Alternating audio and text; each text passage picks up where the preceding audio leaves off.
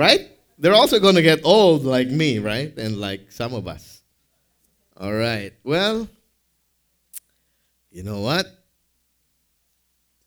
I would like to greet everyone a happy Valentine's Day. Belated as it may be. Not belated happy birthday. You don't look a day over 63. You're 64, right? All right. Please continue to pray for Pastor Danny. He's still in Manila and he's learning a lot.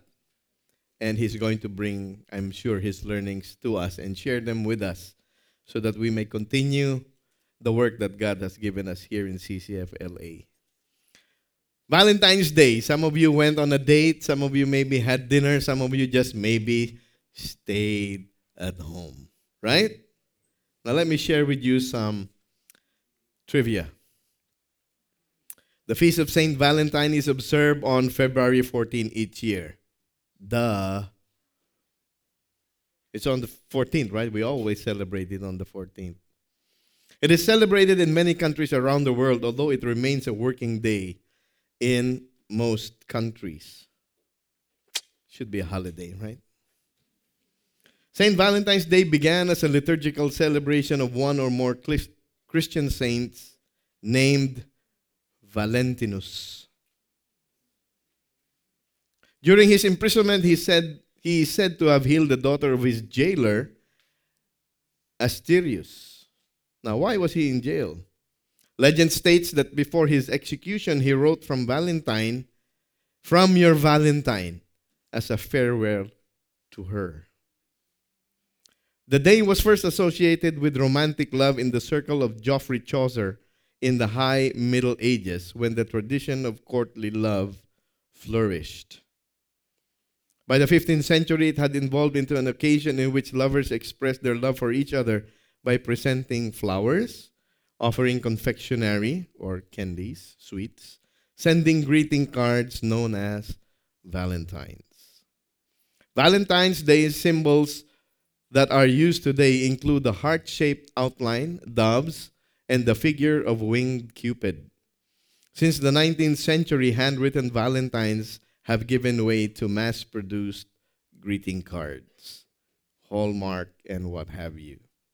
Saint Valentine was imprisoned because the government during that time prevented him and others from officiating marriages. They didn't want Christian marriages to come and to be officiated. So they put him in jail. And after some time, he sent that farewell note, "From your Valentine," and then he was executed. Many of you know that I've recently gotten a job, and last Friday, our professor said, "How many of you did this? How many of that for Valentine's? Any proposals?" And then one lady raised her hand. So the whole class, 40 of us, gave a clap. Wow! And I said, "Wait, did she accept? You can propose, right? But what if it's not accepted?" So I asked, "Was it accepted?" She said, "Yes." There you go. Now, mind you, be very careful about when and how you propose, right? Bogie, we're going to show them a short clip. Audio, please.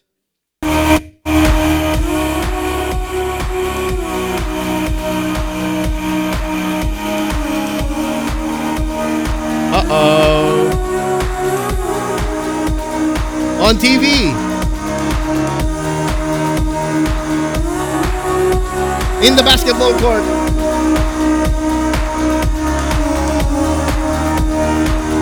The guy doesn't look too happy, huh?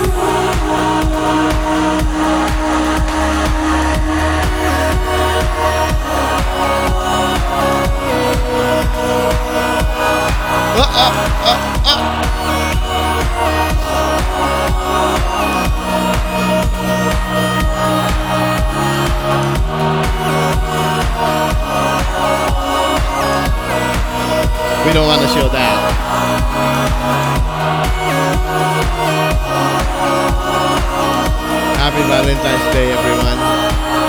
Happy Valentine's Day. Did you enjoy that? You propose, you can make an offer, right? But your desire is that offer will be accepted and that you can come into that special relationship with that loved one. Now, many of you have prepared maybe months or weeks in advance. How will I celebrate this Valentine's Day?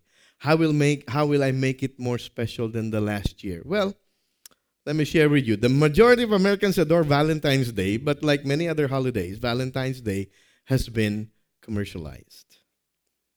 In 2011, it was projected that Americans spent $3.4 billion on dinners, $3.5 billion in jewelry, $1.1 billion for cards, and $1.7 billion for flowers. Total, $9.7 billion. I don't know how many zeros that has. CNN 2013 estimates $130.97 average amount spent by each person on Valentine's Day. Now, don't get your calculators out and start computing the value of the gift that your spouse gave you, okay? This is a national average. $130.97 you would spend on Valentine's. Total spending for Valentine's Day 2013, and the figures aren't in yet, could reach $18.6 billion. This could probably be the national debt of one of the small countries in the Pacific, right? And Americans just spend all of this money on one day, on one meal, maybe for a bottle of wine, for a movie. I don't know. Of course, the women are waiting for the ring. Beyonce, put a ring on it. Right? That's her song, right? Whatever. But I really can't appreciate, coming from the Philippines, what Valentine's really is all about. In the Philippines, we call Valentine's, in Tagalog, ano? Valentina. Sino Valentina mo? May Valentina ka ba? O, ano ang Valentina sa atin? Di ba yan? Di ba si Valentina in the Philippine context? This is Valentina. And who is her arch enemy? Darna. Darna! What's the big deal? Right? What's the big deal about Love Day? You have Cupid. Who's your Valentine? Right? What's it all about anyway? Isn't it all about a 4-letter word called love? We go the extra mile. We would do things that we would not normally do because of love. There's an old song. I was going to show it. I mean, like Play With You, name that tune. But I did that last year. So I decided not to. What I did for love. Those of you who are gray in the hair like me, you know that song, right? What I did for love. But Valentine's Day is not always pleasant. It is also infamous for a Valentine's Day massacre. On the morning of February 14, 1929, the lookouts, Harry and Phil Kewell, were watching carefully as the Moran gang assembled at the garage. Around 10:30, the lookouts recognized a man heading to the garage as Bugs Moran. The lookouts told the gunmen. The gunmen climbed into the stolen police car, and when the police car reached the garage, the 4 men jumped out. The Moran gang thought they were police, and the police were on their payroll, so they accommodated. They thought it was one of these things, a shakedown. Drop your guns. They did. Face the wall. They did. They didn't realize that these people were the goons of Al Capone. And this is what happened. The gunmen opened fire using 2 Tommy guns, sawed-off shotgun, and a .45. Killing was fast and bloody. Each of the 7 victims received at least 15 bullets mostly in the head and in the torso. Valentine's Day is a day of love, but it can also be remembered for this infamous event called the Valentine's Day Massacre. What? What is it about love? What is love anyway? Well, the Bible defines love for us. In the Bible, you have three words for love. One is phileo, which is a love that you have for your brother or your sister. That's where we get the city of Philadelphia, the city of brotherly love. There is another word for love called eros, which means the erotic kind of love, which is the intimate physical love between a husband and a wife. I would not want to just call it love between a man and a woman, because the Bible tells us of the concept and the institution of marriage. And there is a third kind of love, which is called agape, which is an unconditional love. And that's what I'd like to share with you from the Bible. Can we read 1 John chapter 4, verse 10? In this,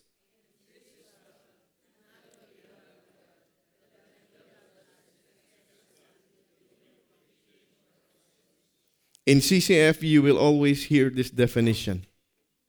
And this is one of the Bible verses that we draw this definition out from.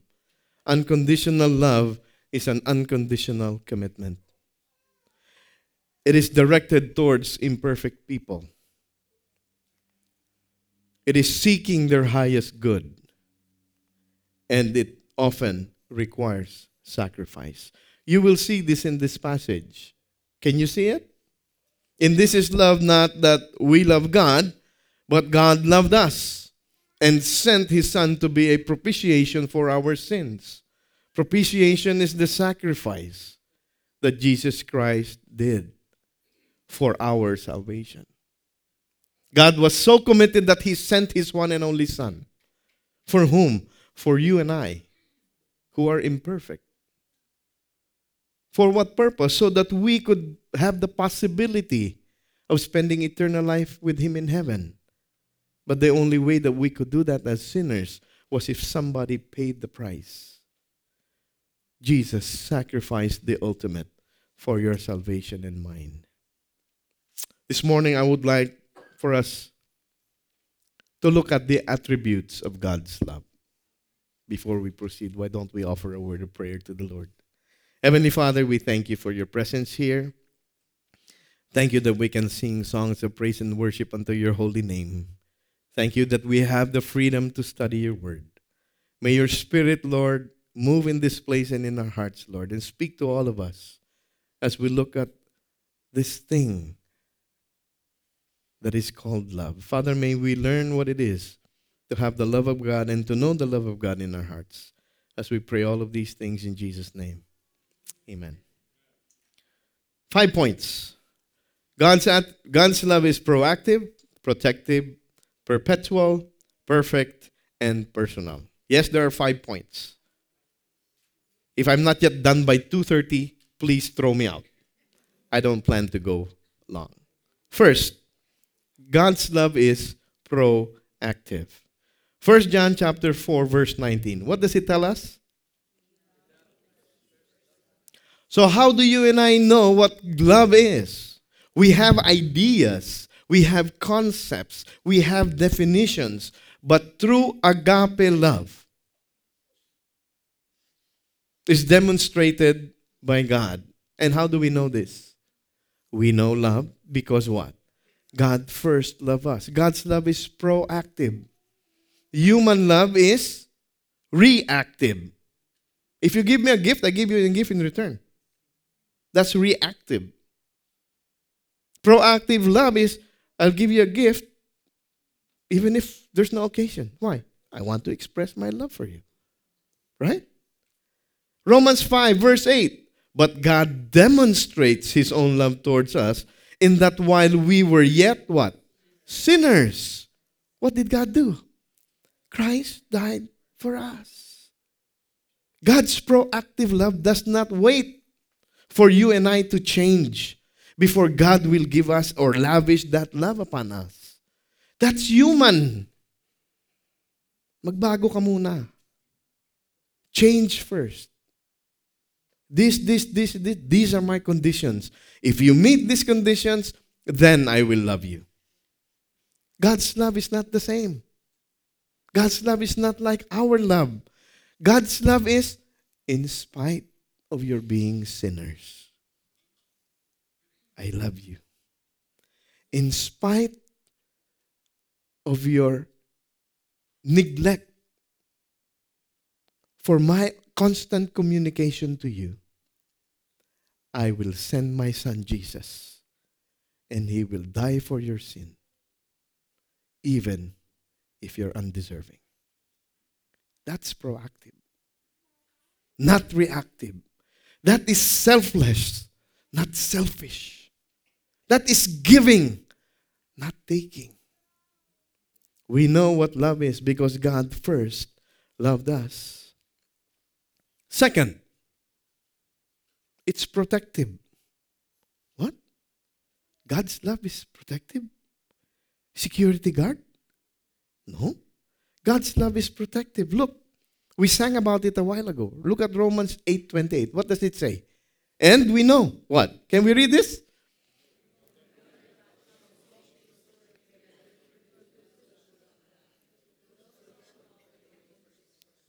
Does this verse, brothers and sisters, does this verse include even the bad things that happen to us? Yes. Does this verse include the good things that happen to us? All things. What does God do? He protects you with His love to the point that all things, the good and the bad, they will what? Come out for your good. For those who love God, for those who are called according to His purposes. God's love is proactive, but it is also protective. And in that protection, what has God decided to do? In verse 29, it says, for those whom He foreknew, He also predestined to become conformed to the image of His Son, so that He would be firstborn among many brethren. God is so committed to you. God so wants to protect you that He wants to conform you to the image of His Son. Now, many times we don't want the word conform. Why? I'm a free spirit. I want to do things my way, live my Christian life my way. But there is a form, there is a shape, and it's called the likeness of Christ. And God our Father, protective as He is, wants us to be conformed to the image of His Son, Jesus Christ. His love is so protective that He wants to chip away at those that are not good for us. Those sin that we easily get entangled with. Perhaps even that boyfriend or girlfriend who does not share your faith. Because God wants you to enjoy married life. So God would, in His protection, because His love is also proactive, He will not give you. Sometimes you're praying for something and you're asking, God, why aren't you answering my prayer? Have you not considered that God is probably withholding that because He's actually protecting you? All things will work out together for good to those who love God and are called according to His purpose. But the process is that God wants to conform us to the image of His Son, Jesus. We struggle. We fight with God. We debate with God. We argue with God because we don't want the process. But if we realize that God is proactive and that His purposes are for your protection, then I submit to you that we could have a different perspective when God allows something adverse to happen in our lives. His love is so protective that the writer of Hebrews tells us, you have forgotten the exhortation which is addressed to you as sons. My son, do not regard lightly the discipline of the Lord, nor faint when you are reproved by him. For those whom the Lord loves, he disciplines. He scourges every son whom he receives.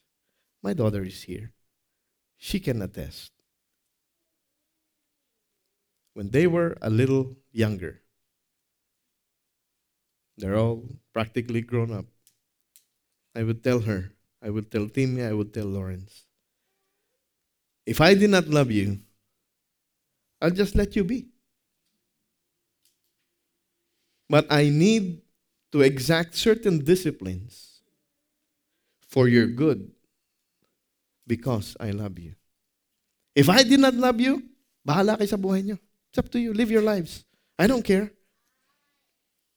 But look at what the writer of Hebrews tells us. God disciplines what? Those he loves. If you understand that the heart of God is that he loves you, then discipline you will be able to receive. You will be able to confirm to yourself, yeah, I am a child of God. Because the Bible tells me that God disciplines those he loves. And if I'm not disciplined, am I really a child of God? I have to ask myself. The next verse tells us, it is for discipline that you endure. God deals with you as sons. For what son is there whom his father does not discipline? But if you are without discipline, of which all have become partakers, then you are illegitimate, not sons. Those of you who live in a close neighborhood, your neighbor's son or daughter is rowdy and doing all kinds of stuff. Can you go over there and discipline your neighbor's son? Yes, you can. But wait. 911. Yes, you can. With consequence. Why? Because they're not your children. If they're your children, you can discipline them. But if they're not, you can't. Look at the verse. God is affirming and confirming with each and every one of his children that you really belong to him. Because he would go to the point to take steps of disciplining you, to put you back on the right track. God's love is proactive and God's love is protective. God will accept you as is. But God in his love will not allow you to stay as you are. He wants to grow you up in the image and likeness of his Son, Jesus Christ. It's a process. But know that at the heart of the process is God's love for you. Then you will be able to accept the discipline with joy. Well, don't jump up and down. Yes, I'm being disciplined. Hallelujah. But you can accept it. Wow. God really loves me so much that he's willing to correct my steps. God is making the first move. His love is proactive. God's love is protective. And God's love is perpetual. Your love never fails. It never runs out on me. Amen? Look at what Jeremiah writes. The Lord appeared to him from afar saying, what? I have loved you. Can we read this? I have loved you.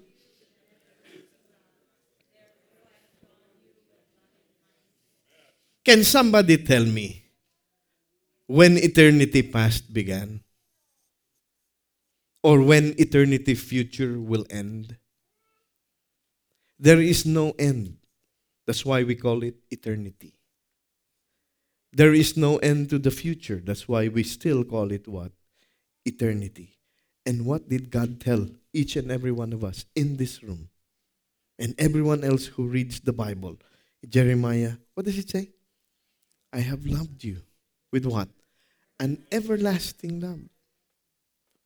Even if you yet have not known the love of God, God has already loved you with an everlasting love. And not only that, what is He doing? He's drawing you.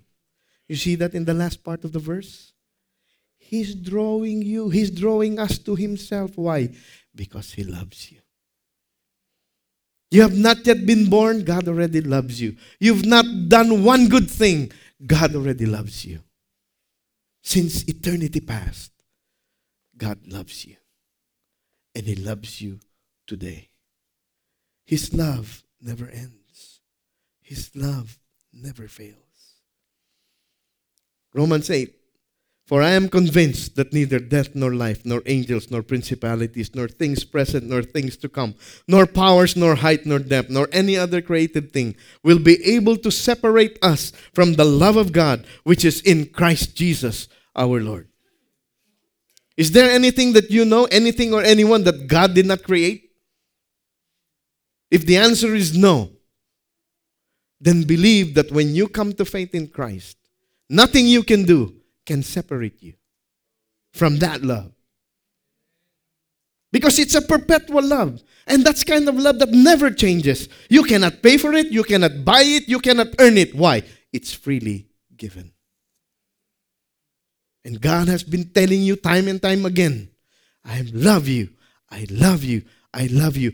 Come to me. All of you who are weary laden, and I will give you rest. This is God's love. Proactive, protective, perpetual.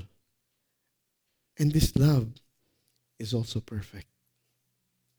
My love for my wife, my love for my children, my love for you is not perfect. I will fail. I will fail you, you will fail me, we will fail each other.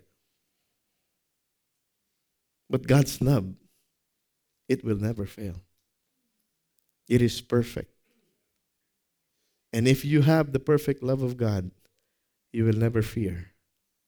Look at what it says in 1 John 4:18. There is no fear in love. Agape. But perfect love, what? Casts out fear. Because fear involves punishment.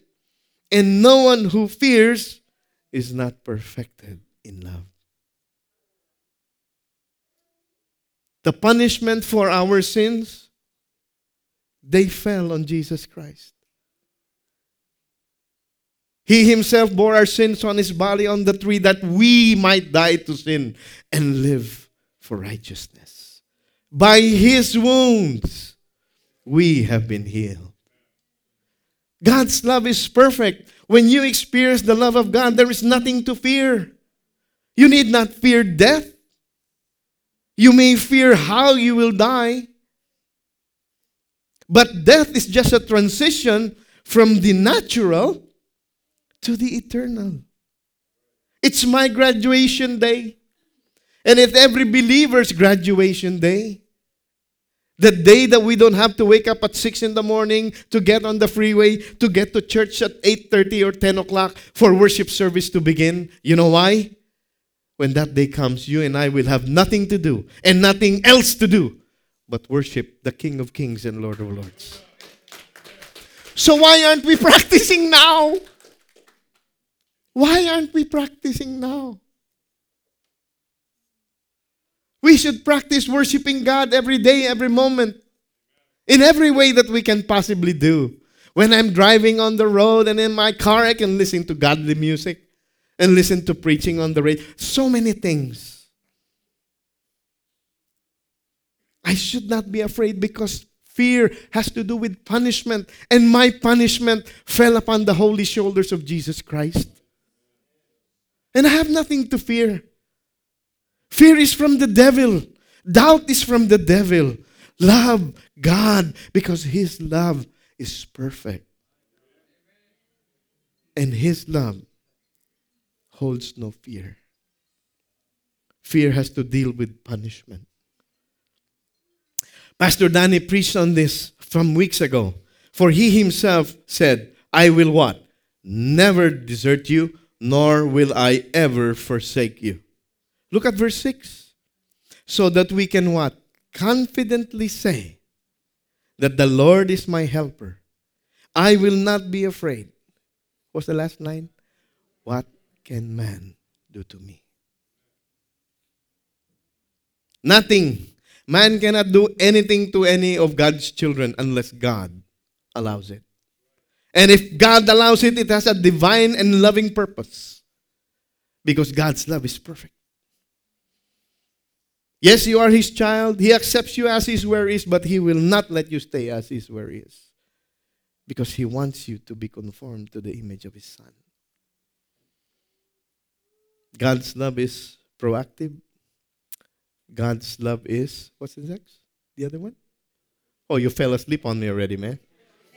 Oh, okay. God's love is proactive. God's love is protective. God's love is perpetual. God's love is perfect. And lastly, somebody's keeping track, praise God. God's love is personal. God's love is personal. How many of you know President Obama? You don't know who President Obama is? Man, are we in the U.S.? I know who President Obama is, but I don't know him personally. Catch my drift? I know of him, but I don't know him. God's love is personal. Matthew 16. Jesus is preaching to the crowds. And he was asking his disciples, who do people say that the Son of Man is? And they said, some say John the Baptist, others Elijah, but still others said Jeremiah or one of the prophets. So this was the response of his disciples. What is the maddening crowd saying about who the Son of Man is? So this was their response. And then Jesus looks at Peter and he asks this. But who do you say I am? Who do you say I am? The personal pronoun you. And one of them replied, Simon Peter answered, you are the Christ, the Son of the living God. I didn't put it on here, but Jesus told Peter, what you have just said has come from the Father. Who do they say Jesus Christ is? That's a question. But I submit to you, the more important question is, who is Jesus Christ to you? Who do you say Jesus Christ is?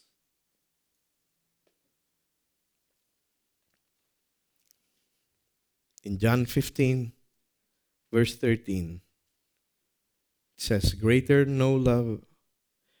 love has no one than this, the one that laid down his life for his friend. Isn't that a personal statement? That he would lay down his life for his friends? You see, God is not just God. Jesus is not just God. Jesus wants to be your friend. Jesus wants to be your personal Savior. Jesus calls you to be his friend. It's something personal. And we all know, I'm assuming this. If I'm mistaken, forgive me. But I assume that each and every one of us know John 3:16. Right? And what does it say?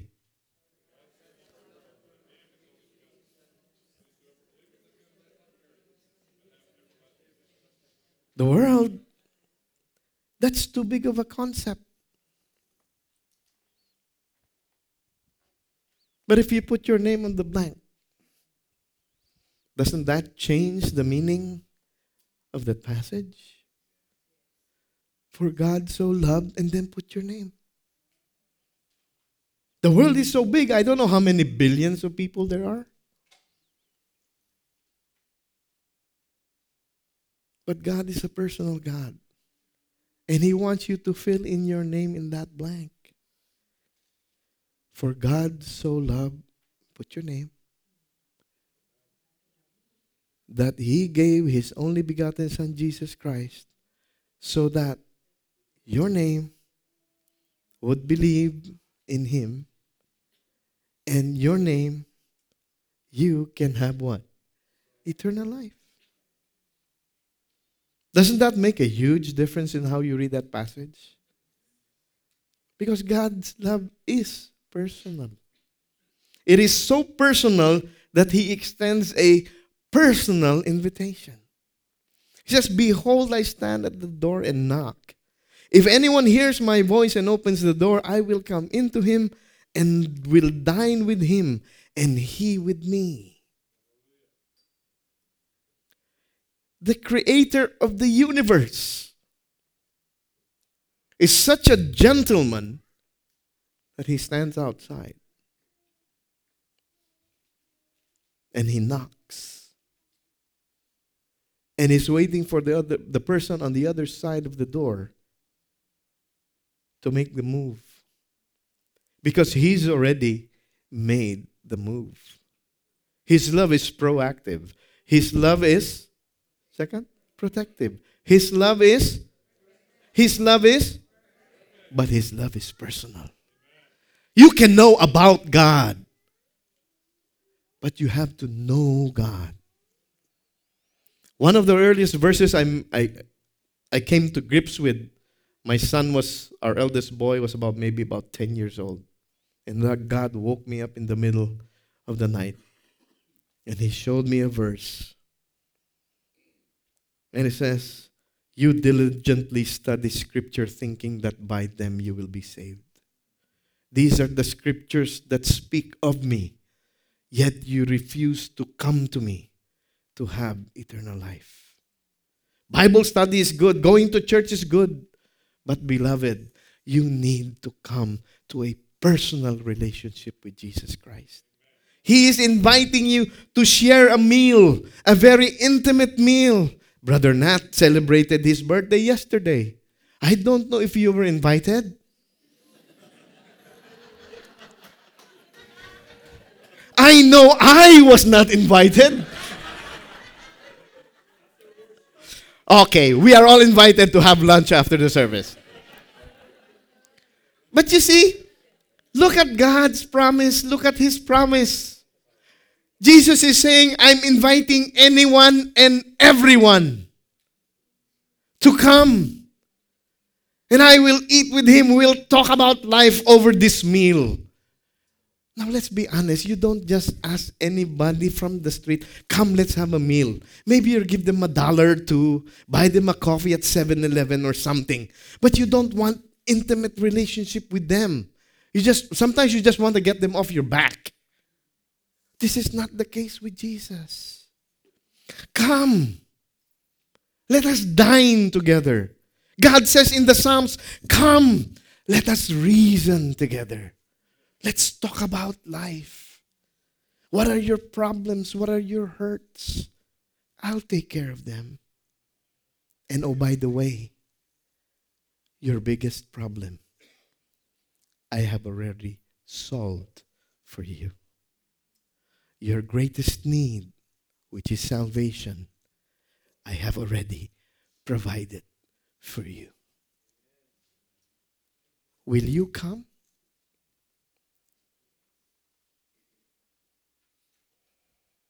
I can't respond for somebody else. I can only respond for myself. It's not by osmosis.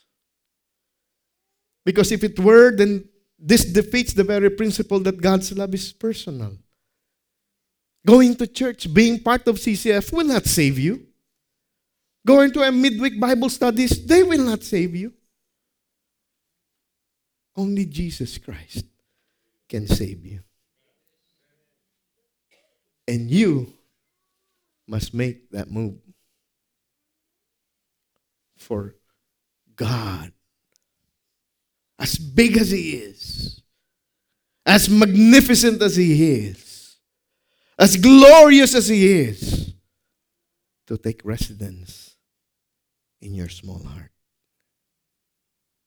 My question today,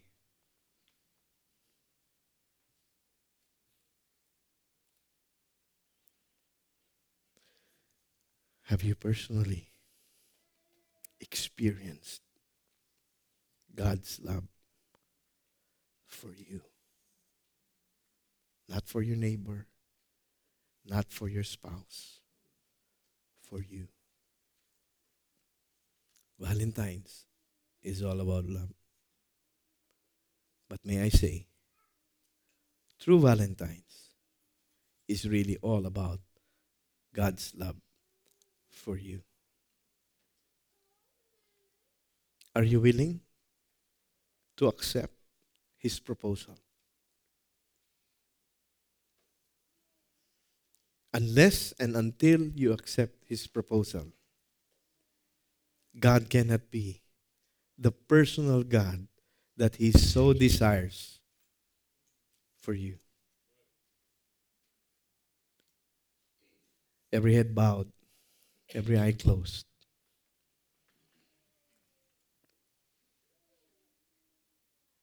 Are you willing to accept Jesus Christ as your personal Savior and Lord? If you are willing, Jesus is telling you, He is willing as well.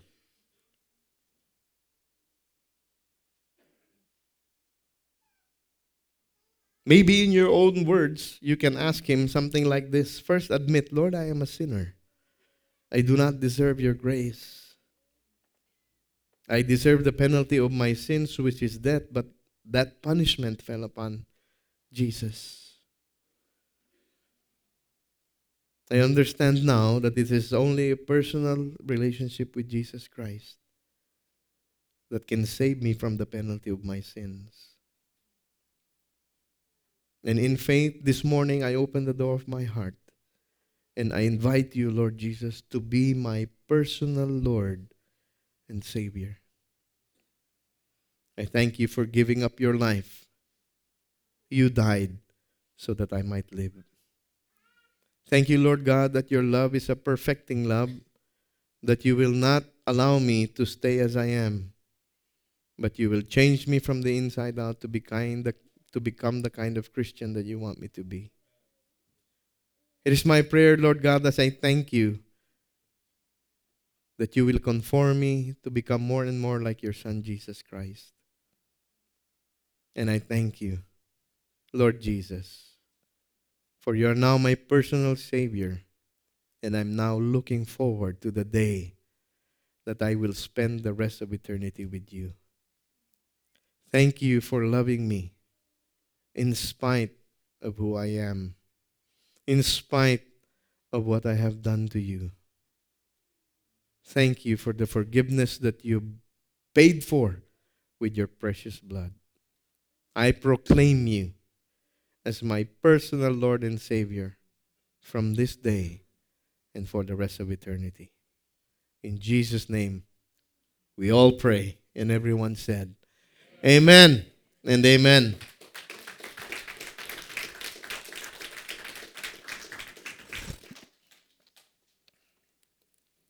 Many of us spend time on a date. May I encourage you? Go on a date with Jesus. Spend time with Him. Spend time in reading His Word. Spend time listening to Him as He talks to you.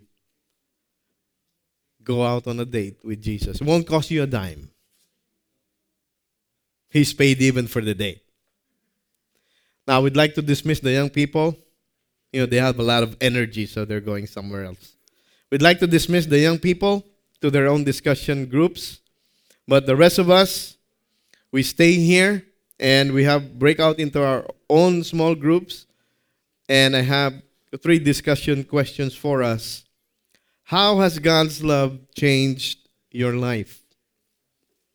Do you know anyone who needs to experience the love of God?